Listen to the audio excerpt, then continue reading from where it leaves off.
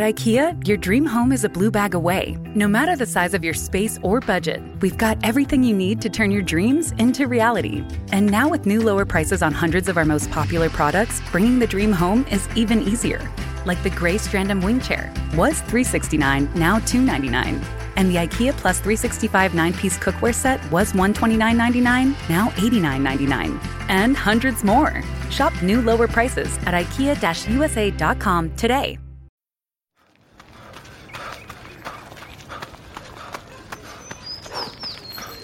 Going for your first ever run around the park.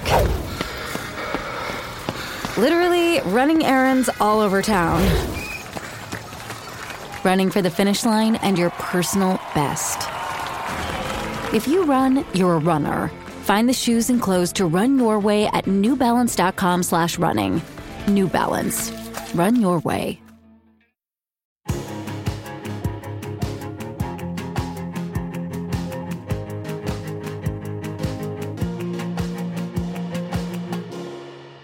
Hello and welcome to Series 3, Episode 5 of Out with Susie Ruffle. We've been going for about a year now, mid-March. That's about the time we started the first series. Mid-March, what am I talking about? It is the end of March, isn't it? It's almost April. We've been going for nearly a year. Third series, I'm pretty chuffed with that. How are you? I hope you are doing okay. I always ask how you are, and I appreciate you can't answer me, but I feel like, you know, if you're in lockdown by yourself, maybe no one's asked you that, and maybe just say it out loud and you might feel a bit better. I hope that you're doing okay today. I'm doing all right. I've just done a bit of exercise, guys. I'm still in my gym gear. I feel pretty smug that I've managed to get out the house on a Sunday morning, so that's all good. About to make a pie, if you're interested in what I'm doing. So I'm having a pretty good day. I've been, as ever, just blown away by the amount of you that get in touch and tweet about the show. Also, the numbers that the podcast is doing now is building constantly. So those of you that have told your mates or tweeted about it, like, people are finding it, which is amazing. It means that I can carry on making it and I can devote even more time to getting exciting guests and brilliant people on the show. So thank you for that. Thank you for being my companion over this strange year of lockdown. If you want to get in touch, please do. As you know, I'm on the socials.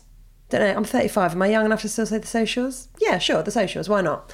And also, obviously, if you want to email me, I am at hello@outwithsusieruffle.com. A lot of you get in touch and say how much you enjoy the listener emails, and I really love them too. It was just an idea at the beginning because I thought, oh, well, that'd be a nice way to sort of package the show. And now it's become...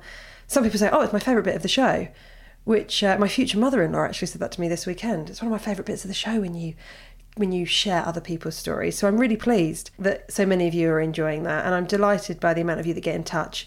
And if you fancy it, please do. Okay, let's kick off with an email from a guest.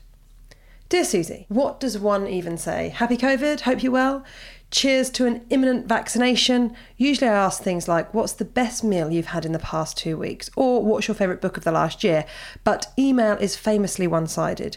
Mine are an Indian butter chicken recipe with cauliflower, rice and naan. And You Should Talk to Someone by Laurie Gottlieb. Or The Fellowship of the Ring. Well, if you're interested, what's the best meal I've had in the last 2 weeks? Oh, do you know what? There's an Indian restaurant near me that is so good called Gurkhas. And I had a really great dinner from there. And what book? I mean, I've read so many books for the podcast this year, which has been so brilliant that I've read more than I often do. The Mara Wilson book's brilliant. I've read a couple of books by Juno Dawson. They're brilliant. What else? I'm just turning around to look at my bookcase. Trivial Pursuits by Raven Smith. Queer Prophets, which was sort of curated by Ruth Hunt, Baroness Ruth Hunt, who was in the first series. I've also read Judi Dench, Scenes from My Life, because I love Judi Dench. But thanks for asking. Right, let's get back to the email. It's hard to imagine writing to a complete stranger. I definitely and intellectually know you're a stranger to me, as I am to you, but I feel as if you've been my friend, chatting on out throughout my apartment and on my walks. I feel like I've been hanging out and have been having big conversations, which is crazy to think because you have no idea who I am. But your conversations and your work on the podcast has been so supremely relevant and extremely important to me. And I've tried to think about how to write this. And I always want to explain my entire life story for context. But the basics are, hello, I'm a 30-year-old woman from Washington, D.C. in the United States, born and raised in upstate New York, just across Ontario Lake from Toronto, Pennsylvania for uni, and then to Boston for grad school. The Northeast cultural influence is relevant, which is why I mention all of this. But the premise, I'd been in Boston for 7 years, 2012 to 2019, at grad school and a job that had lightened a righteous anger and extreme exhaustion. I finally got myself a new job and officially left my favourite US city for this new one that is slightly farther, almost to south, in January 2020. Notably right before COVID hit. In Boston, I'd been living with a good friend of mine from grad school and her lovely dog, Penny, a rotund hound mix that I miss dearly. And in my move to DC, I transitioned to living alone. Bold move before a pandemic, but it was a new era. I welcomed a new city, a new job, and being newly single. I'd broke it off with my boyfriend after 2 years in this move. I was ready for a new chapter of all things, and had just kicked it all off when we had to quarantine and mask and stop a lot of momentum. Which is all fine. Everyone was doing the stop and momentum, mask wearing, isolation thing. And being safe. Maybe not in the US, because we managed to place individual liberty above pretty much everything else, including safety, community, the common good, and basic logic. Welcome to my country where people can't really have nice things, and something as simple as a mask to keep other people safe is sometimes equated to an admission of being a weak sheep of big government. But heaven forbid we ask you not to buy automatic guns and murder people in nail salons or massage parlours or grocery stores, or value anything except a cis, hetero, white male. Whew. Bad time to be writing all this out. I love the potential of my country, but I hate our current reality. What I'm saying is I'm not special or different to my fellows all over the globe that were going to live their lives and didn't because they chose to be safe and help their communities instead of being dicks. Which I love, but it's hard. You're left alone with a lot of silence, still air, restless feelings. Talking to yourself to fill the void, playing a lot of Netflix and YouTube and podcasts and music, and you only know a few people in your new city, so you spend so much time alone.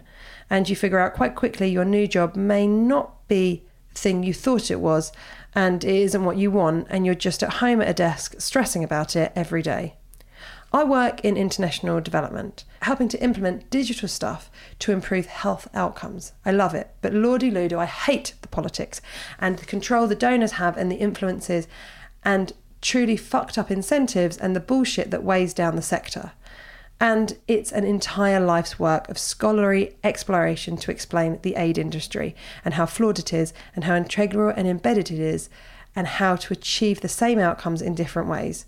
And all of this, I realise, in my new job in DC was veiled in impact but also felt empty and stresses me deeply. I work a lot of waking hours, and most of them it's coping and not productive and energetic productivity. And here I am doing that setting context thing. I work a lot and I'm alone a lot in a new city and newly alone. Healthy? Nah, man, not at all. Stress and anxiety build.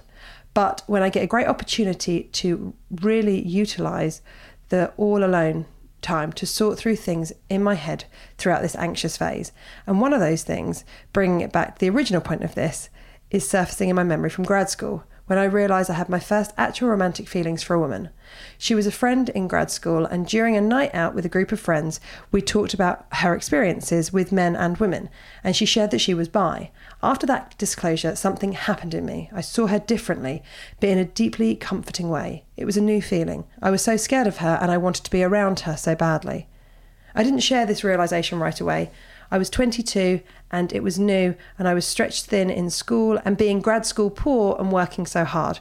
And probably like a year later, I was with my closest group of friends, and I mentioned this potential new thing I saw in me as having feelings for women. And one of my friends, who was older and fiery and lively and open, and someone I looked up to, said, "Really? Are you sure? What does that even mean? Is this even real?" And I'm not sure if she even said it so outwardly, but the message I took was clear. We only think you can say this because she said she was bisexual. What you feel is not real. And I believed my friend, and I believed her doubt. And I don't think she was being malicious or cruel or intentional. I think she was just as surprised as me and was processing it out loud in real time. But she was part of this group of people that work in international health. We are gritty, resourceful, usually lefty liberal, comical, jaded, idealistic, hopeful, and an open bunch. We talk gladly about placentas and evidence-based medicine and serving vulnerable populations within a minute of meeting one another for the first time. And you have to be able to adjust and understand and manoeuvre within cultures wildly different to your own and value evidence and empathy and tangible outcomes above pretty much everything else. So hearing this out from someone so engaged and steeped in this giving culture admittedly rocked me. Maybe I wasn't sure at all. Maybe it wasn't real. So easy solution, let's not think about it. I continued to date men, kept on keeping on, and set that little big thought on the back burner. Now, 8 years later, we can see how time alone with my thoughts and this COVID era has really upended my reality. I revisited this thought and remembered moments since then when I saw women and had a brief visceral reaction and then thought, no, we don't do that, do we? It's not real. Which is insane. Typing this out, I can see that it's insane, especially because I've been trying to be an ally my whole life. I have queer family members, queer friends, and queer role models, and I want to be an ally. And I truly believe that love is love is love is love. And I've wanted to emulate acceptance and support the LGBTQIA+ movement and their existence my whole life. And I want that freedom for everyone, everywhere. And I intellectually support all of this. It's not hard to support others. I'm recently finding it's much harder when it's you. I haven't felt what internalised homophobia feels like until right now. And I've never realised how hard it is to throw it off, especially when you don't believe yourself. But recent times, COVID, in self-quarantine, I watched a lot of things to cope with the stress of the pandemic and the unfulfilling job and the crushing loneliness. Constantly carrying my laptop around my apartment, playing something to fill the quiet. And a lot of those things were British panel shows because they're smart, pithy, funny, and usually unrelated to most of US politics that trigger a deeply stressful and emotional reaction. And through these British panel shows, I subsequently sought out more content from the comics I like. Stand-up routines, podcasts, whatever I could find. The accent, the UK politics, the smart intellectual edge, and the lack of North American flavour of privilege, racism, sexism, and dark traits. It was a salve and a welcome distraction. And through this consumption, I found many great comics, including you in your work, thank you, and including Mae Martin's. And the show Feel Good. I watched it in January 2021, and I swear I felt a ping in my brain. The deep and swirling thoughts around my sexuality and feelings for women, my fear, my uncertainty, they were all unleashed and flew out in front of me, demanding attention.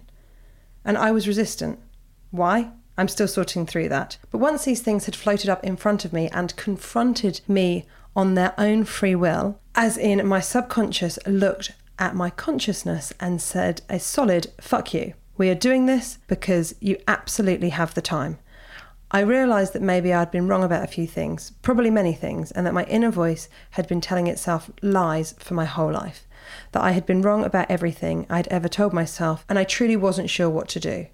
So naturally I started listening to all the interviews with all my UK personas, all of them, all the ones I could find people talking about being queer, and this is how I found out. Of course, I started with your interview with Mae, but then I started at the beginning and ploughed through.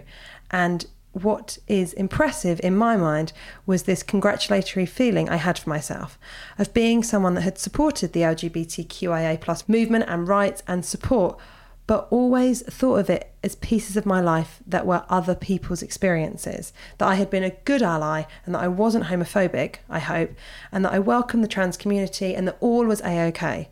But it had never been about me. It had always been about other people. And it's easy to support other people. Now I realise it actually was about me. For the first time, I felt the fact that there wasn't an other group. All these stories were also an experience I was going to share personally. I was currently experiencing in my mental turmoil right now. I felt it. I feel it. I had previously done this insidiously magical thing where it was still all othered in my head. It was all right, but as long as it was for other people. It was an integral part of my reality before, but now it was. And the most precedent differences was now not only that it was about me, but that I would feel it all. The emotion of it all spilled out and hit me like a brick wall, a very solid, very hard, very strong brick wall. Have you ever had a whole bottle of wine and been crying on your hands and knees on the floor of your bedroom, big wet tears, sobbing alone because you've been ignoring yourself, but she's here now and she's so angry and so ignored and so confused and so powerful? Just me? No? Cool. Well, she's here now. We're here now. I'm right here and I'm still coming out to myself. I didn't realise, even though I've listened to many stories now, it's not always just a moment. It's a long process. At least it is for me, day after day. And I'm not even sure what I'm coming out as. All I know is that I'm not straight anymore. But in its foundation, I know that coming out after my big reckoning in January because of Feel Good provided me with a gut punch. It hasn't been a single moment. It's been a thing that I feel and touch and bear and carry and run my hands over day after day. My whole reality has shifted and I'm getting to know myself every time I wake up again, as if I'm a stranger all over again. It's not the feeling I had since I was little.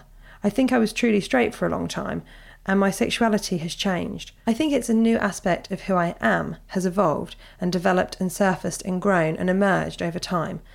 And I love that that can happen. This version of me saw what life could be in grad school and took her entire experience of life and realised she could do it differently. An idea introduced by someone she liked and trusted when she was 22, and she hasn't looked back since. Turns out she almost left me behind because I refused to acknowledge her. But also turns out she was never going to leave me behind, she just needed me to catch up with her. Or something. Regardless of where all this came from, how old this is, or how angry or abandoned or freaky she feels, I do know that I see her now. I see more of me now. And listening to you talk to all these people, these huge and important, visceral, truthful people, has given me so much to cling to bite into, to feel, to process, to embrace. I've been alone for a year and I've been stretched out and maybe even lost my grip a little, but your work has thrown out a map and I'm reading it and I'm so grateful, not only for you just existing, but for reaching out and creating a community within a bigger community that has the ability to welcome and to coach and to support and love people just as they are.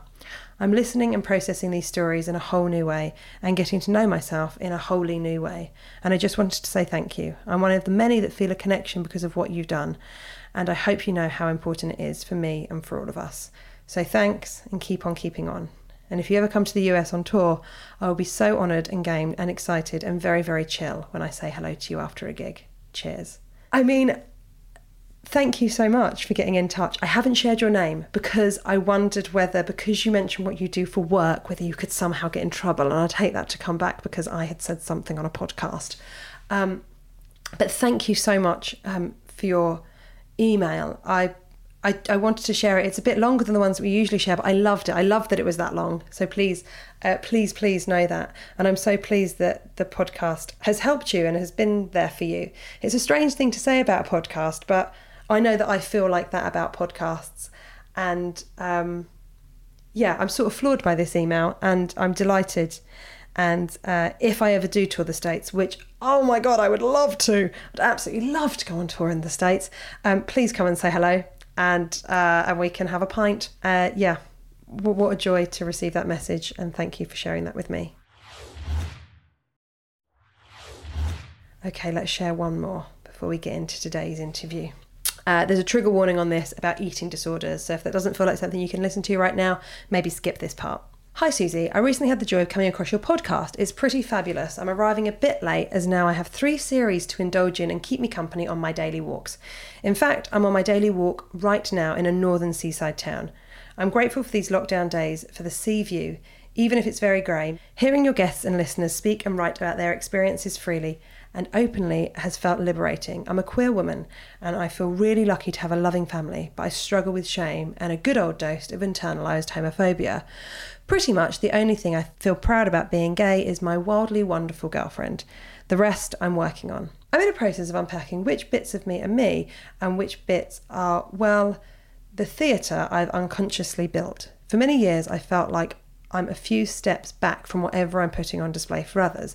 And it turns out that feeling of separation is not the recipe for a thriving mental health. Who would have thought? When I'm listening to your guests, not only is it a massive privilege to hear their stories, but it also feels like I activate a sieving sand mode as I unconsciously search for the little gold nuggets that I resonate with. And it's been a massive help in the process of dismantling that theatre. It was the episode with Jude. just to let people know, my friend Jules now goes by the name Jude. I think we're going to I've just actually texted them to ask if they want me to change the name, but just so you know which episode we're talking about. It was the episode with Jude that caught me off guard. Since puberty, I've had an interesting relationship with my body, alongside a colourful eating disorder history. Hearing them share their experiences stopped me in my tracks, quite literally. I found a bench, and for the next few days, I kept going back to the episode, just, I suppose, processing. Since I began listening to the podcast, I've managed to bring conversations up with my therapist that I could never have done before. It's fecking terrifying, but also making me feel lighter. I've always felt I needed this space, but I'm beginning to realise I can create it and explore things here, rather than having to do it in a drastic new city, new life, new identity escapade. I've realised I'm at risk of using this letter as a therapy session, so on that note, I'll leave it here. But just a resounding thank you to you and your brilliant contributors for creating a space for such an intimate and powerful conversations. You do an incredible job, and listening to your podcast is a joy. I hope you and those close to you are keeping well. Best wishes. If you'd like to share this letter, please do, but keep my name private or use a faken. That means I can give you any name. Okay, I'm going to call you Marigold. Thank you for saying that. I always feel a little bit embarrassed when people say how much the podcast has meant to them. I mean, I love the fact that people think I'm doing quite well as an interviewer. I would absolutely love to sort of have a chat show or something one day. So I love interviewing people, and I'm a bit nosy about things. But I feel like I'm learning how to become a really good interviewer.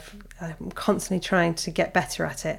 So I'm really pleased that people think that I'm good at it. But more than anything, as you all know, as I've said before on the podcast, it really is the guests that make it so brilliant. So thank you for getting in touch, Marigold, and I really appreciate it. I loved the idea of the sieving sand mould, if you finding the little nuggets that you resonate with. Thank you very much for getting in touch. Okay, shall we get on to the interview today, to the brilliant person that's sharing their story with me today? As we learned with an email from last week's, it's important to put out, is it trigger warning, content warning? Is that what people call it? In this episode, we do discuss rape very briefly, but it does come up. So if that's something you feel like you can't listen to or you don't want to listen to, that is totally fine. But I'm just putting that warning out there because it might be helpful to some. This episode is with brilliant stand-up comedian Cameron Esposito. I absolutely love her, and I've loved her a long time. Now, I appreciate that that I've just said that I'm always delighted when people say that I'm good at interviewing. In this interview, I get really, really excited, and I'm a bit more chatty than I normally am. But I was so excited to talk to someone that does my job, but does it in another country, and someone that I've listened to for years. So forgive me for sounding a bit like an excited puppy throughout this episode. I hope that you enjoy it. I really, really enjoyed this conversation. I am very excited to share today's guest with you. Cameron Esposito is an LA-based stand-up comic, actor, writer and podcaster. You might have seen one of her many stand-up specials. There's actually 5 that you can check out right now on Spotify. Well, I say right now, I obviously mean after you've listened to the podcast. And her book, Save Yourself, is out right now, and I'm currently very much enjoying it. Or you might have seen her TV show, Take My Wife, or one of her many spots on TV. Jay Leno called her the future of comedy, and it's a thrill to have her on today's show. If you aren't aware of Cameron, you really should be. Her stand-up is both daring and hilarious. She was named a comic to watch by The New York Times, Variety, LA Weekly, Time Out LA, Cosmopolitan and The Guardian. And you need to know about her excellent podcast, Queerty, where she interviews trailblazers and bright lights from the LGBTQ+ family. It's brilliant, and if you love this podcast, you're going to love that one too. Welcome to the show, Cameron. Oh, thank you. Thanks, Hi. Susie. How you doing? Hello. I don't have an answer. You don't have an answer to that. It's just to give people some context. We're recording this on the 11th of January, so there's a lot happening in the States currently. Yeah, there is a lot happening in the States. Yeah, there's a lot going on. Yeah, there's a lot going on. I'm kind of interested to talk to an American about what your life is like right now. Most of your listeners are European? Yeah, I'd say we get American and Canadian. Oh, what a treat. So I'm representing my country in one of our worst moments. So I'm just delighted to be able to speak about what it's like. Please do. Tell us. So I live in California, which is currently one of the worst hit areas for COVID in the States. That being said, I moved a little bit outside of the city center. I live like in the base of some mountains. And so I don't know what things feel like over there, but like over here, it just sort of feels like there is no reality anymore. Like we are far enough down a hole of like, there has been no national leadership that made any sense for such a long time that it does feel a little bit like time and space don't exist. Like it just is like you're on your own with Amazon. Like that's a little bit how it feels. Like, okay. You know, like it's like best of luck. And even though California is one of the hardest hit states right now, we even have a governor that like talked about masks as if they were a thing that worked. And some places that's not true. So it's like, I think being in the States right now is sort of, it really feels like living somewhere that doesn't have a federal government. Right. It's also a large landmass for that to be true. And then on top of that, the stupid fucking rapist and criminal and grifter and murderer. I mean, at this point, he's like just murdered thousands of Americans by hundreds of thousands of Americans by like not taking COVID seriously at all. He is now inciting insurrection. How is this, you know, but the thing is that like, it does sort of feel like we knew who we were electing. Like they're like, I feel confused about the level of confusion that I'm seeing around me. Like, of course this was going to happen. He literally, one of the things he said when he ran was, I could stand in the middle of Fifth Avenue and shoot somebody in the face and still be elected president. We knew everything about him. And I can't quite figure out, you know, especially since I'm a comic, he often says he's joking. And I know white supremacy is like a very strong mood/life philosophy, but I am curious if people have thought he was actually joking for any part of the presidency, since he told us exactly what was going on, but then constantly was like, BTW, don't actually inject yourself with bleach. That was a joke. That's our president. Yeah. That's our actual real president. I remember when Brexit happened, we were like, God, I mean, no one could do any worse than that. And then America was like, we'll have a go. Like, yeah. We were like, sure. Yeah, hold my pint. Yeah, exactly. Yeah, we got it. We'll sort this out, not a problem. But yeah, it just seems, I mean, it feels sort of crazy here in as much as currently in London, in the area that I'm in, apparently 1 in 20 people have COVID, which is just like, okay. So I think it's 1 in 10 really? Here now. Oh, Jesus. Which is also like, it's not like, again, I think that what is odd is when this was happening in New York City, you know, I don't know how familiar your listeners will be with these places, but you've seen them on the television and as songs. So New York City, it's Manhattan, which is like what people are talking about usually. They're not talking about the other boroughs. They're usually talking about Manhattan when they're, you know, covering New York City in COVID. It's an island. It's a super small island. Population there incredibly densely packed in high-rise buildings. So when that was the epicenter, I feel like maybe you would notice it more because everybody's right next to you. Mm-hmm. Yeah. But Los Angeles is urban sprawl. Like the city just goes a little bit more like some parts of London. Mm-hmm. There are some parts of London that are really densely packed, and then there are some parts of London that just go like out to the sides. So it is odd to have this happening in LA because also you just sort of have to believe that it's happening, because you can't see it. There is no downtown here. Everybody drives in cars. Nobody takes public transportation.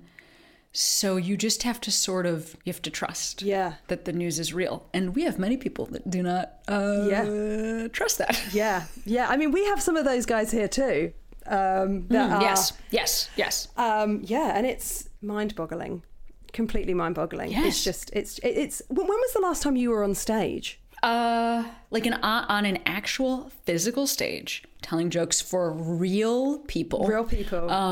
I went to Portland, Oregon, the last place I performed, and that would have been like, I think it was the end of February. Right.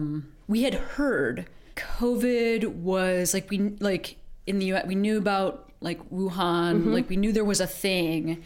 And I think the first cases had just popped up in like Seattle. Right. So it still felt like risky-ish. Not so risky, but it was, I think it was like the last weekend I would have traveled anyway. Right. Because then we started hearing about more than one case.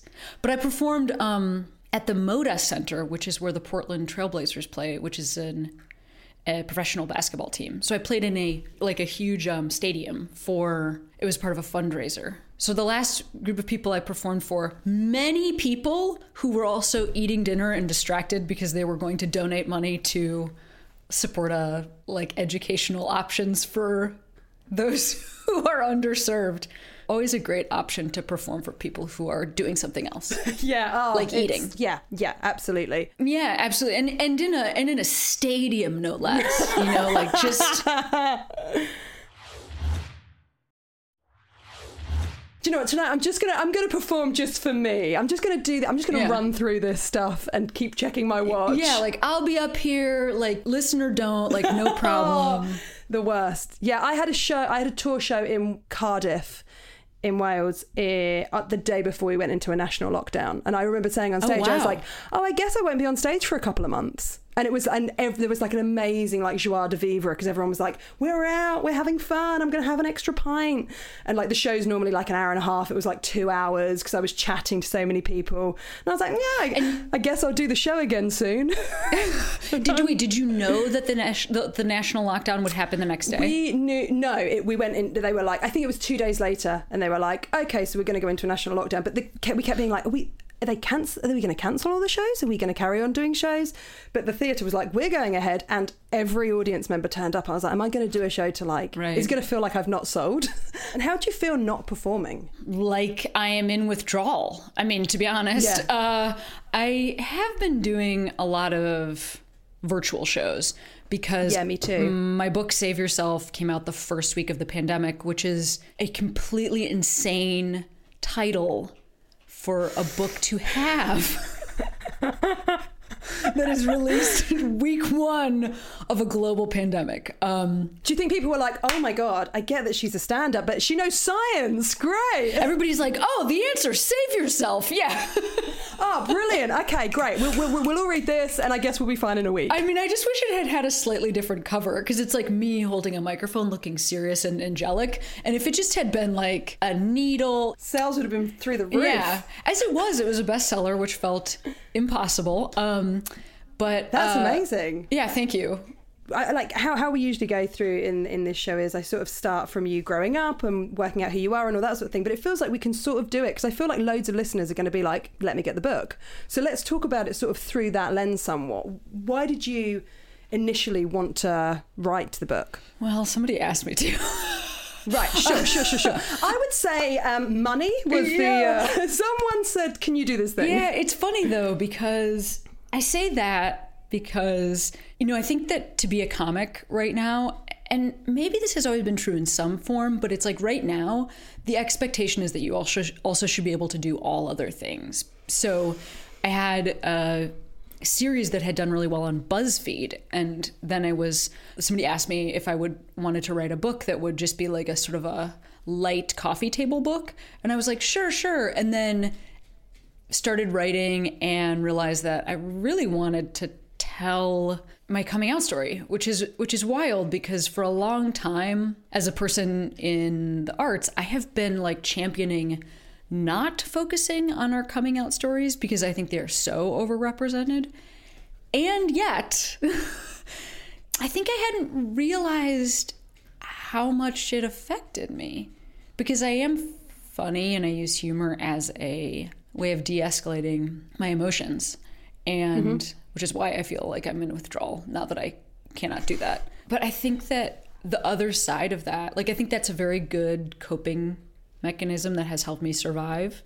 I also think the other side of that is that sometimes I was in denial about how much pain I was in because I was scared out of my mind coming out. And I think that to admit that to myself would have been too hard. And I also think that the world wasn't really welcoming, kind, friendly, and open to me at that time.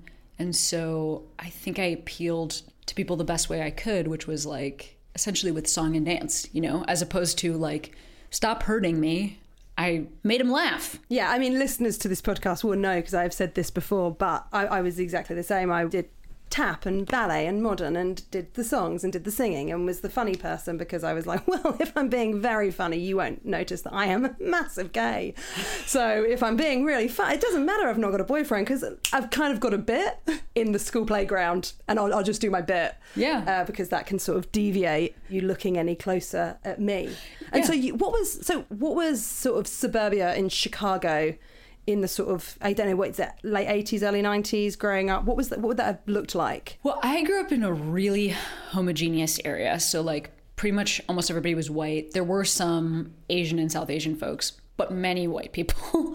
And also nobody was gay. That wasn't even a thing. That was something I thought was real. I was raised really, really religious, like super fundamentally Catholic, which I think that we don't always talk about as a faith that is that extreme. It's like they did such a good job. Congratulations, the Catholic Church.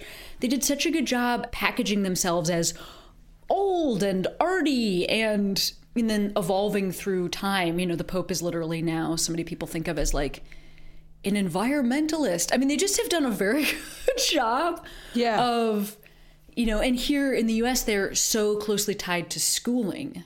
Well, I went to a Catholic school in the UK. My family aren't Catholic, but a percentage of kids that lived nearby went to the school because it was a good school. It was pretty full on at school, so I can't imagine what that would be like if you were also going to church as a family every week. Right? I mean, and also that's where you played basketball, and that's everybody that you were friends with, you know, and, you know, that's also true in South and Central America.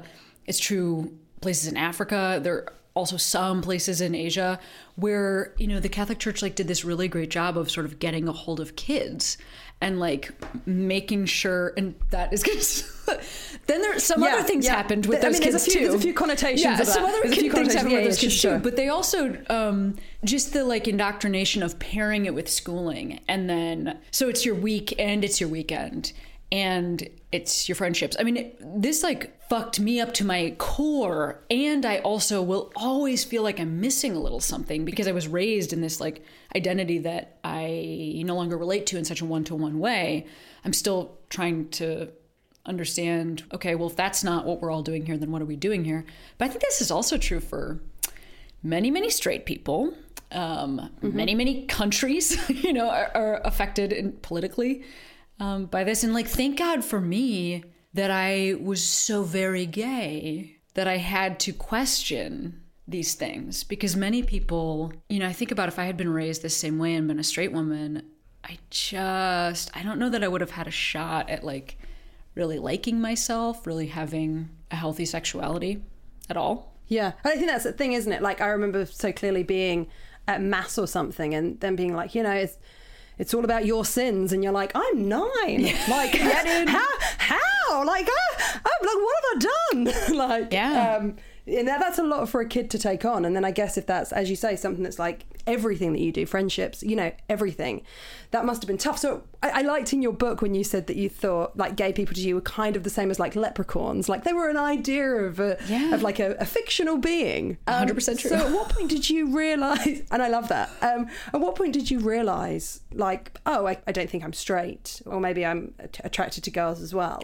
I mean, I kissed a woman for the first time when I was in college, and it was like super dramatic. You know, we had been on a silent retreat together doing service work in inner city Kingston, Jamaica, which I don't even think was actually particularly helpful because we had no real skills. We were just in college, you know. And was that to do with the church, or is that to do with your college? It was to do with the church, yeah. So, because did you go to was your college like a Catholic college? I went to Boston College, which here in the States, it's like a place that's probably known most for its football program or for its basketball program. Both of those things at the college level, they usually do pretty well. And I think that, again, it's like not hiding, but when I was there, you couldn't come out. You could be kicked out of school for being gay.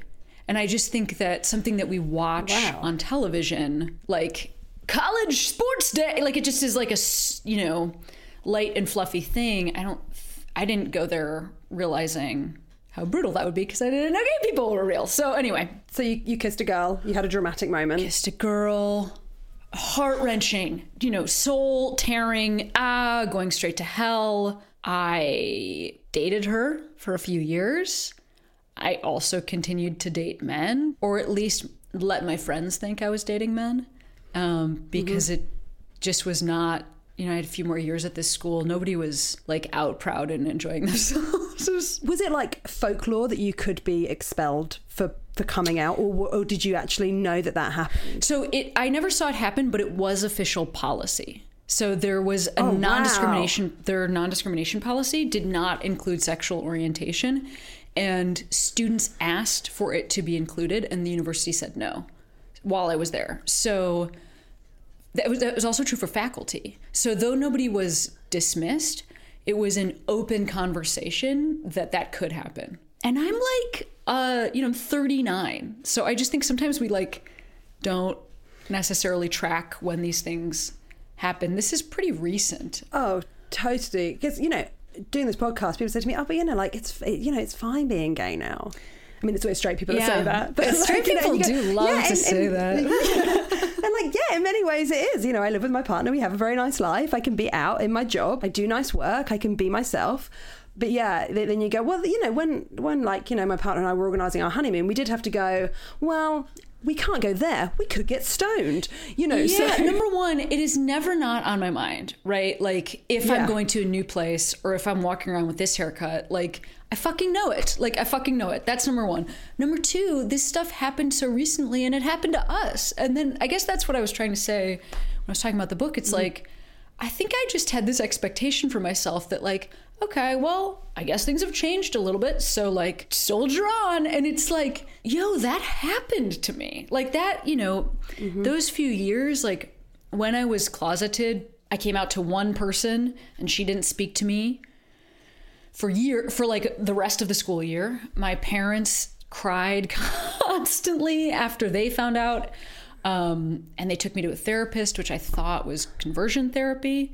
And they sat in the room with me and nothing was affirming. And I had like, I didn't have faith friends or family that I thought would accept this thing. And for years of my life, and I was so young and I felt like, oh, it's already over. Like my life is already ruined and I will never be happy. I was also, I mean, this is very serious, but I was also sexually assaulted during this time because I was trying to pretend like I wanted to hang around dudes. And so like my boundaries were really off and I wasn't able to protect myself because I didn't know that I could pay attention to my body and what I wanted. And so all of this is to say, like, I think especially for the type of straight person that might be like, things are fine now. It's like, I still lived all of that and thank God found comedy and thank God found friends that were connected to me through that right after school, and things changed for me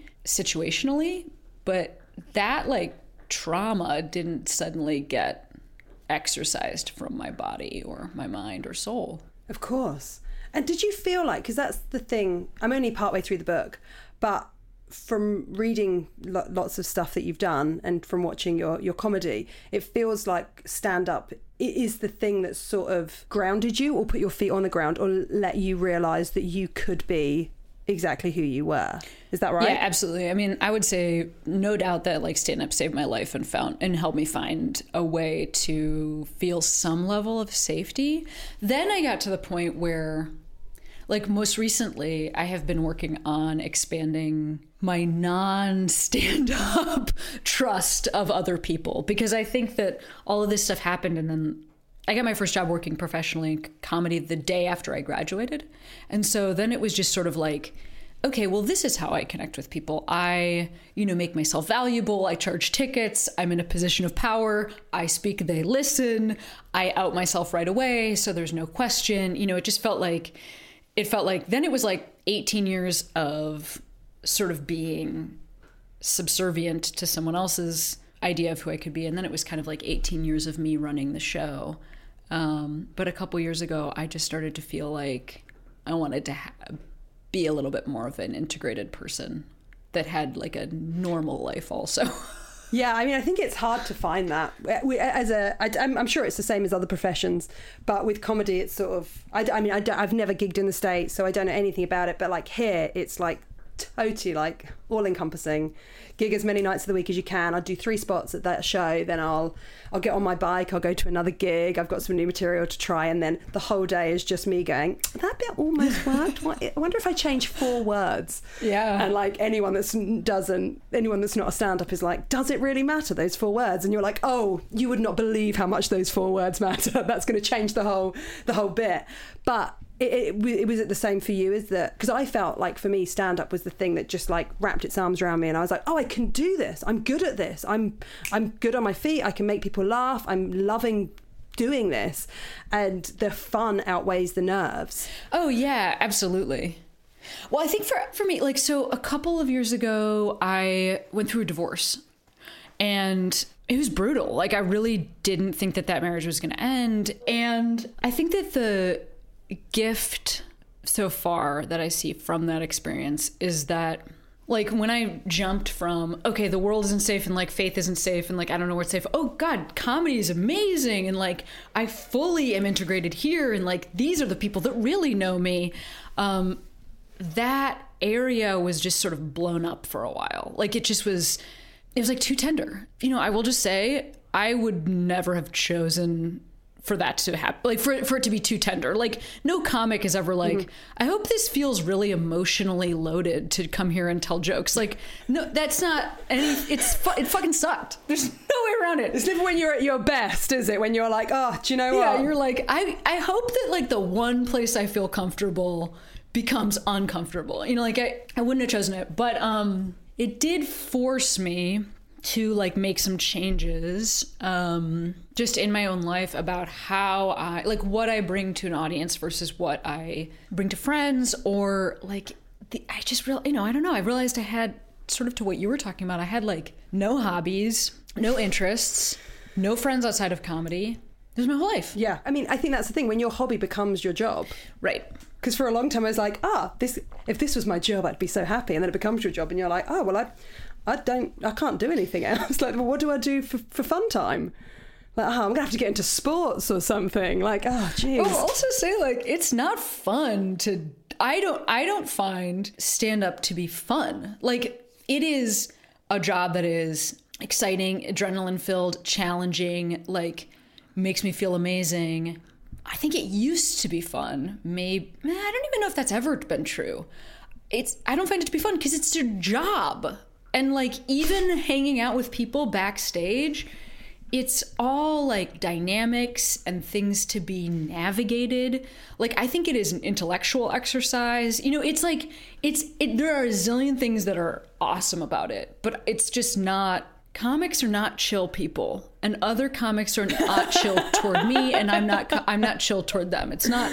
There's no like light, fluffy camaraderie. It's fucking cutthroat about joking around. Really? Absolutely. I think that the British scene is a bit fluffier than that. There's a real sense of camaraderie. Tell me what that feels like. There's like a couple of WhatsApp groups that all of the female comics are on. Oh my god, that's amazing. What? That would be like, oh, by the way, like, don't work for that guy's a creep. Oh my god, are you serious? Like, oh, if you go and do that guy's gig, he says there's a hotel. Like, this is like when you're like newer and you're going around and doing spots and stuff, like, oh, he says there's a hotel, but you actually have to stay at his house. Don't do that. And then there's like, so there's like a bunch of different groups like that where people are kind of looking out for each other. I fucking love that. Yeah, so that's move to London. Yeah, I guess so. you can join. I mean, I think like it's 1 in 20, so it's a bit dodgy at the moment. It's dicey. It's an improvement. I do have to get there. Sure. So I'll probably be infected and change the numbers, but no problem. Well, I think maybe I overshot there, because I do think there's like there's certainly people I'm friends with and text with and like have lunch with and go on walks with and hikes and stuff like that. People whose dogs I've met and people who've met my dog. People whose weddings I've been to. But I think what I mean is there's always some element of work in the relationship, because it is a co-worker relationship and they can be close friends. But I didn't have I had like one close friend who didn't do the same job that I do. And I think that like, I'm just not sure for balance if that is healthy for me. You can be super happy for people and you also want the gig. And I just think to have some relationships where that's not even part of it, that is something I didn't know I was missing. Yeah. Oh, you can just have people you talk to and you're just totally in their camp and they're just totally in your camp because there's no competition. And what a relief that is. My partner has nothing to do with comedy, and occasionally she will just be like, it's just comedy. That's what I'm talking about. Like, it's just comedy. That's what I'm talking about. And that's so healthy. Like, it's great and it's good and you did that show and it was great and well done you, but we'll still be like, you know, I'll go and do, say, a big show or tape a TV thing, and then, you know, in the car home it'll be like, how was your day? And she'll be like, oh, this happened and that guy at work and this thing and that, and it's like, oh, this is healthy. I think that's what I'm talking about. Yeah, I just think it's about balance and not wanting to live in a situation anymore where every interaction in my life also has like another side element. So what are you doing? Are you doing that? Oh, right. Okay, cool. And is that, oh, right. No, I'm really what I'm talking about. That's awesome. Yeah. Oh, I didn't realize that. Is that show coming back? Oh, cool. No, good for you. Yeah. Do you know who's booking it? Yeah, it's intense. I know what you mean. Yeah, it's intense. A lot. Yeah, it's a lot. Yeah, you need to check out of that occasionally. Absolutely, and talk to people that are like, I don't know, a florist or a farmer, or just someone who does a different thing. So, like, I feel like your stand-up, you're very out, you're very open. I would certainly say that when I've been doing stand-up for just over a decade, but I would say that when I first sort of started, I became aware of you. I watched loads of your clips online and I listened to your stuff on Spotify, and it felt really affirming that there was someone that was like, I'm gay. Awesome. And I was like, oh God, that's awesome. Me too. And I'm doing the thing that you're doing on the other part of the world. That's really cool. I remember listening to one of your shows like on the way to gigs and being like, she's like me. That's really cool. I like that. You know, because there's a couple of other queer female comics. There's quite a few these days, but certainly when I was starting out, there was like 3 of us. Yeah. So, you know, and so feeling like someone else does your job and gets your life and is talking about it so openly. Was that something, you know, working out that you started stand-up just after being in this really sort of, I don't know, enclosed, caged environment where you couldn't be who you were you immediately out on stage, or did you have to work out how to do that? No, I was immediately out. Yeah. At first I did improv comedy. So then you're not really out because you're like a pumpkin or some suggestion that an audience member might have. Sure. But a spatula. Yeah, okay, exactly. Cool. But when I was myself and doing stand-up, I was out the whole time. And when I started, about 15 years ago, there were like mega stars. Like Ellen was out and Rosie O'Donnell. And I think Wanda Sykes would have been just coming out. Or I don't have the timeline on that, but she did. Well, you really should, because you're one of the big gays. So if you've not got that like on your wall, then I feel like we need to end this podcast right now. Like, I need the timeline. This has been great. Cheers. Bye. No, sorry, go on. Yeah, there were like people who had talk shows, right? Then under that to like open micer level, there wasn't really anybody I was aware of at the time. Like few years in, I first became aware of Tig, Notaro. Yep. But there was a gap when there wasn't really anybody. And then after that, then it was Tig and like kind of no one else, you know. I mean, where we are now, I agree, there's more like, there are people who are sort of like in the middle in that they are not one named talk show hosts that like everybody is aware of. But I think that felt so far away. It's like, well, clearly I'm not like gonna go from being this open micer to being like Ellen. Like I can't figure out the like through line there. Yeah. What is the route? What's the next job along? Like, well, first you got to create a lot of controversy. Right. Yeah. No, but I just so anyway, I just felt like I had like no idea what to do, and I just talked about my life, and people did not like it. I will also say. Really, that was going to be my next question, because so the UK scene is like so small. You know, my tour will be maybe 60 dates. I can do like a lot of cities in that. I'll probably travel the whole country, not going to every city obviously, but I can go all the way up to Scotland and back down and through to Wales and play to loads of people. But, you know, it's so small by comparison to you. So, you know, I'll go to places that are, certainly when I was gigging before I was touring, when I was just doing spots, you'd go to places and be like, oh, this is going to be dicey. I can tell before I go on. I'm going to have to get my gag out about how dykey I look before anyone shouts at me. Yeah. There's a tiny dog. No, please, she has to be in my arms please. For a moment. I think she wants it's to a very cute dog. What kind of dog is that? She is like a mutt. But she's very cute. She's adorable and she's really little. Yeah, she's very little. That's really cute. I always love to pause a podcast for a dog moment. That's good. Absolutely. But I need to let people know, you know, people are probably on their walks, you know, they might be walking through town somewhere. They need to know what I'm looking at. And it's a very cute sort of a little friendly face. So maybe it's out of order of me to suggest this, but you know, do correct me. But I feel like there are certain places in the States that could be horrific for a gay woman to walk on stage. Is that true? Or was that true when you were doing sort of, you know, the club spots rather than like, obviously now people know who you are. They go and see you because they like your stuff. You've got an audience that want to watch what you're doing. But when you were sort of, hey, I'm the 10 spot, or, you know, I've got 6 minutes. Was that tough? I mean, I think it still can be really... Like, sometimes I will play a club instead of a theater, and the difference there for listeners is that at a club in the US, that might be just somebody who's there to see comedy, versus, like, at a theater, that's somebody who's there to see me. And I think there's, like, 2 different, maybe 3 different types of, like, opposition that I have faced. And I bet listeners who are queer, I bet we've all had these experiences. So, like, the one is, like... dude with arms folded, no smile. Mm-hmm. I know that guy. He comes to my shows. Yes. So dude with arms folded, no smile, that's the guy that when walking down the street, you see across the way and you're like, this dude is going to fucking say something. Like, I just fucking know this dude is going to say something, right? And so in a show, I often will like acknowledge that person, bring them in. We have like a fun moment.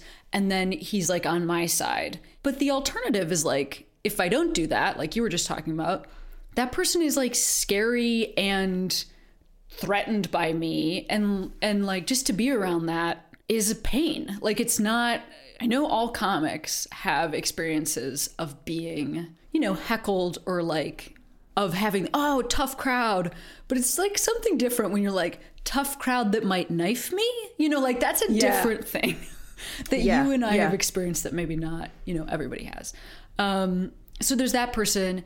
Then there's like, I think another thing that used to happen is people would say, like, but why do you have to talk about it? Which is so odd. And I know that that's something people hear like at work or from family members too. And it's like, have you been paying attention to this show? Everybody's just talking about fucking Everyone's dating. in their own show. Everybody's like, talking about body parts, making out. Like everybody's talking about the same stuff. I'm just talking about the same. I don't have like straight material I'm not doing.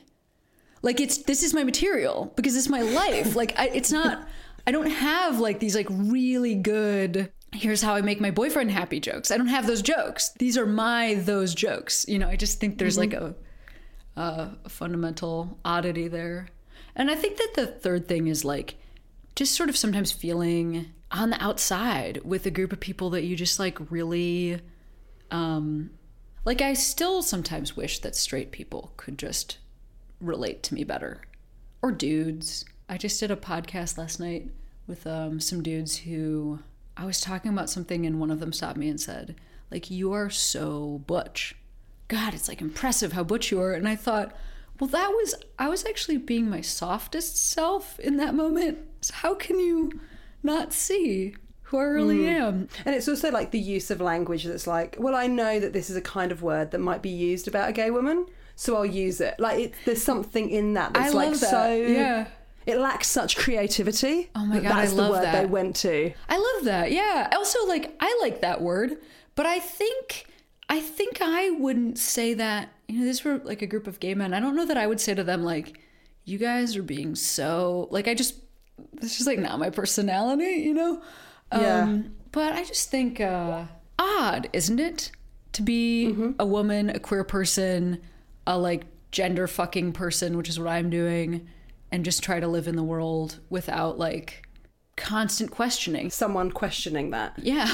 Yeah. Yeah. I find that like whenever I do a TV show, there'll be someone that's like, oh, how long before she mentions she's gay? And I'll be like, I don't know, I guess 3 minutes? It depends when I get a chance. Like, I'll do it, like, just to let people know. Like, but I'm wearing a tie. I mean, how much do I need to tell you? I feel like visually I'm giving you everything you could want. Like, do I need to say the words? Yeah. But no, I know exactly what you mean. And so... before we go, I would love to talk a little bit about Queerty, because it's brilliant. It's really important that I highlight sort of the social justice work that you're sort of part of as well. Oh, you made a face then. No, I winked at you because, yeah. Oh, okay. Okay, good. I take it, sure. It was a little butch, but I liked it. Yeah. That was my butchest wink. Do you see what I'm saying? Yeah. I'm just flitting across like Tinkerbell winking at you if somebody goes, look at this full man. Anyway.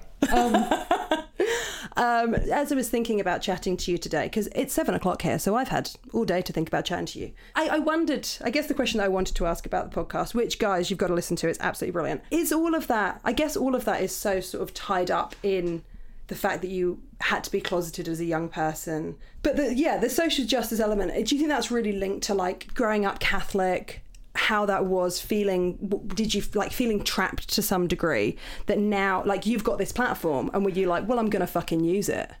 Yeah, I mean, I do think so. I also will say like those stupid Catholics, like as much as I am so, constantly furious with what they've done to harm the world, unfortunately left me with like a bit of an internal philosophy that's like, leave it better than you found it. And like I that is where that's from, it's from like growing up reading the frickin' Bible, you can be a stand-up comic, you can buy a bunch of leather jackets, you can move to Los Angeles and change your hair, cute dog. You can get divorced with the Catholic Church says also isn't a thing. Like you can live in abject sin homosexually and still like, it's just the best message that I have heard is that like, we're supposed to improve the place that we're in. I can't figure out, I haven't been struck by anything that works for me that well since. Mm-hmm.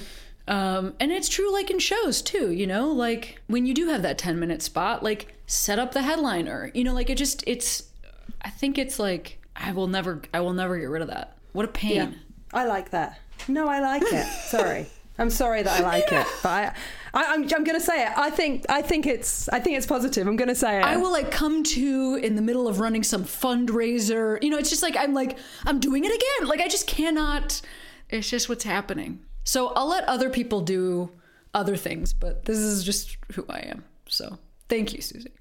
So I'm going to ask you the final question that I ask on the show, because we get a lot of listeners. A lot of our listeners get in touch. They're amazing. And there's a lot of young people that listen. And if there was a young person that was listening who maybe was going through, something similar to you, like being at that Boston college or being in a very sort of Catholic or religious, could be any religious environment. And if you could pick up a little phone, maybe like a dream phone, an 80s style phone, if you like, whatever you want, and give them, a few words of encouragement or just let them know that it's going to be okay, what would you say? Well, yeah, I mean, I think that we have sort of covered It Gets Better as a community in the last 2 decades. Like, I think we really have solidified this idea for young people, for people who you're in a marriage and suddenly you realize you're queer and you can't stay in that marriage, or, whatever it might be. And by the way, you can be fully queer and know yourself and you're with an abusive partner, or, you find out that you need to transition for your own safety, or your partner transitions and you can't make the relationship last. Like, I just think there's so many things. And I think a lot of times we focus on that it will get better, and time does heal wounds, But also, I think that we don't say it to each other enough as a queer community, like, this is fucking hard. So, like, if you are a kid and you're in a super conservative religious situation right now, or if you are in a pandemic, or if your president should not even have a job at all, I think it's also really helpful sometimes to just hear, like, this is really tough. And, like, it feels tough because it's fucking tough. And, like, yeah, you're gonna get through this, but also, like, what do you need to do right now? Do you need to listen to some hardcore Taylor Swift? Do you need to take a little nap on the couch? Taking care of yourself right now and not always focusing on the fact that it's gonna get better. Get really in it. Have the feelings. That's what I would say. That's perfect. That is a perfect way to end the show. Thank you so much, Cameron. I really appreciate talking to you. Thank you so much. It was really nice talking with you. Like, I loved it, actually. There we are. A brilliant conversation with Cameron Esposito. I absolutely love her. She's brilliant. If you're in the States, when she goes back out on tour, go and see her. We also chatted after. She said she was planning on coming back to the UK at some point. So if she does that, I highly recommend you come and see her, the UK listeners. I don't know about Europe. I'm sorry, guys. I'll check. But thanks as ever for listening to the podcast. I hope that you have a really good day. If you want to get in touch, you always can. The email is hello@susieruffle.com. And until next week, I'll see you then. You take care. Bye-bye.